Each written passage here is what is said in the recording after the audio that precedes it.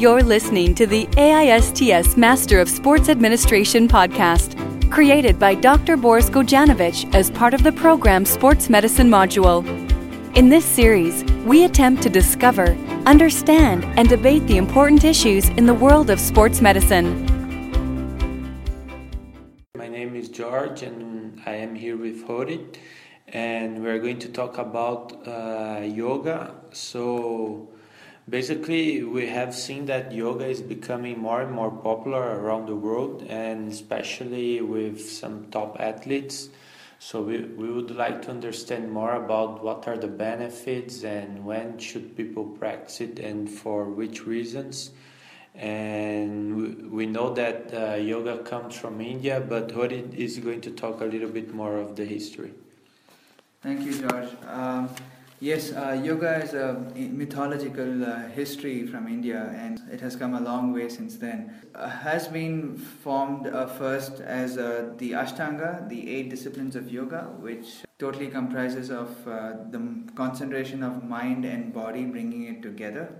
And yoga, in ancient language, is defined as the creation of bond between body and mind. So it was first the 8 disciplines of yoga and a few body postures or asanas as they call.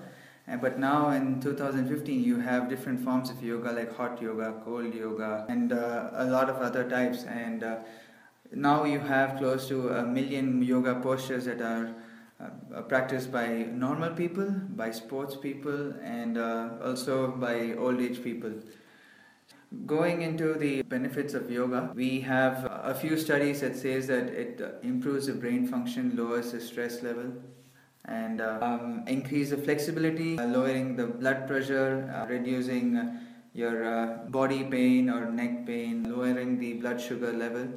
And as you keep practicing more and more of yoga, you have stronger bones, you have lower risk of heart disease, and so on. But right now, since this is more about elite sports athletes, we wanted to know more on how does yoga help elite people in sports. And for this, we have our external speaker from India, who is an expert in yoga and physical training, who's going to talk to us. So thank you, Vijay, for joining us today. So Vijay, we were just discussing on about yoga and sports, and we wanted more clarity on how is yoga more appropriate for elite athletes when in any sport that they play. Yeah. Okay. When you talk about athlete, athletes requires higher performance, right? So which means their body and mind has to be it has to be coordinated well, and higher the performance, the body and mind has to cooperate little more higher and higher. So when you talk about yoga, it is the greatest tool, and it is the art, Indian art, which talks about how the body and mind can be connected to a higher extent, where your body is trained first and you achieve the mind after with the process, thereby your performance can be achieved actually. So when you talk about elite athletes, they will have a higher training a day. Sometimes they will have a relaxed training some days.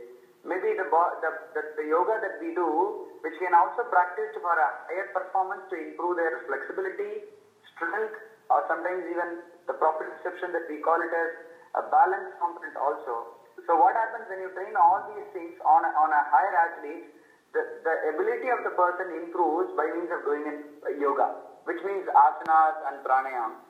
Thereby, your relaxation part happens better, faster, and he recovers faster for the next day training one, and he can avoid injuries by means of practicing these techniques, which means they call it as Surya Namaskar, or which can be Vinyasanam, or performing the different postures for relaxation, which will help an elite athlete even in a better performance to avoid injury, as well as to have a persistent performance on his whole training schedule.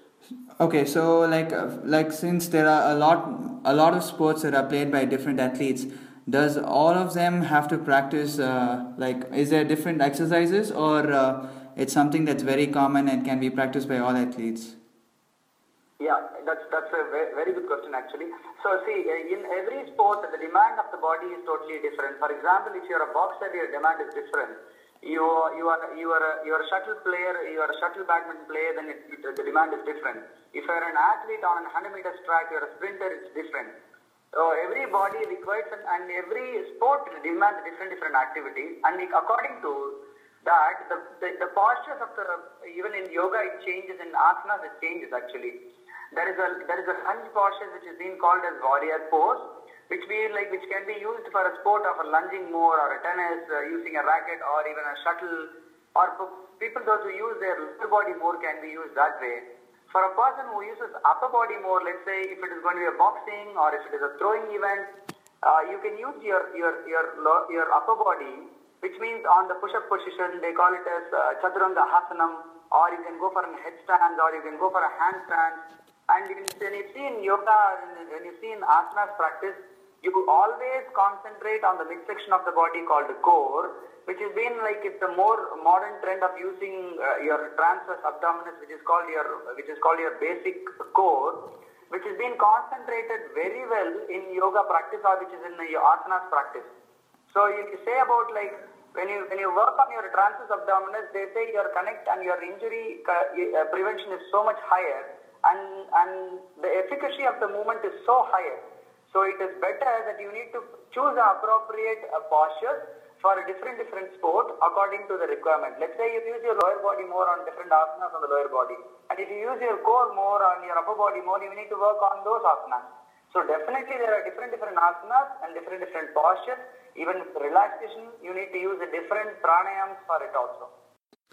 Thank you, Vijay, for your participation. And Hodit, it's very interesting to see that what he said about adapting yoga to different sports comes together with different athletes from different backgrounds. I could see that are practicing yoga. So, for example, I saw LeBron James from the NBA, Andy Murray from tennis, and Sharapova also from tennis. Ryan Giggs, a very famous player from Manchester United. So it's interesting to see how different sports, and not only cricket in India, are adapting yoga as a way of training.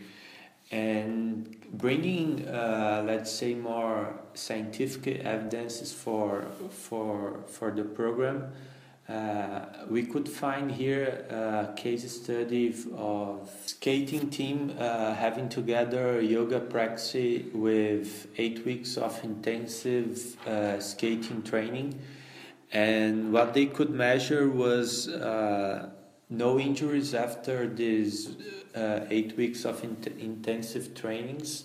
That was something recurrent before. And also how the athletes could improve the postures during the skating practice, also improving their sport technique, especially regarding their hip dissociation. There's another interesting case study which compares athletes, yogis, and individuals with sedentary lifestyles and with their lung capacities. It is shown that as the sedentary lifestyle, people have a lower lung capacity, whereas if you compare an athlete and a yogi, they have higher forced expiratory volume. But when you compare the peak flow rate of an athlete and a yogi, it shows that the yogi has a better peak flow rate, higher peak flow rate. So to conclude, yoga is a practice of quieting the mind and getting your body in control. And a sports person requires yoga and a functional training for a complete training package. Thank you for your time, and we hope the athletes from now on make sure that they use yoga as a tool for performing well in sports. Thanks for listening. If you've got questions or comments, share them directly on this track on the AISTS MSA SoundCloud page, or visit us at www.aists.org.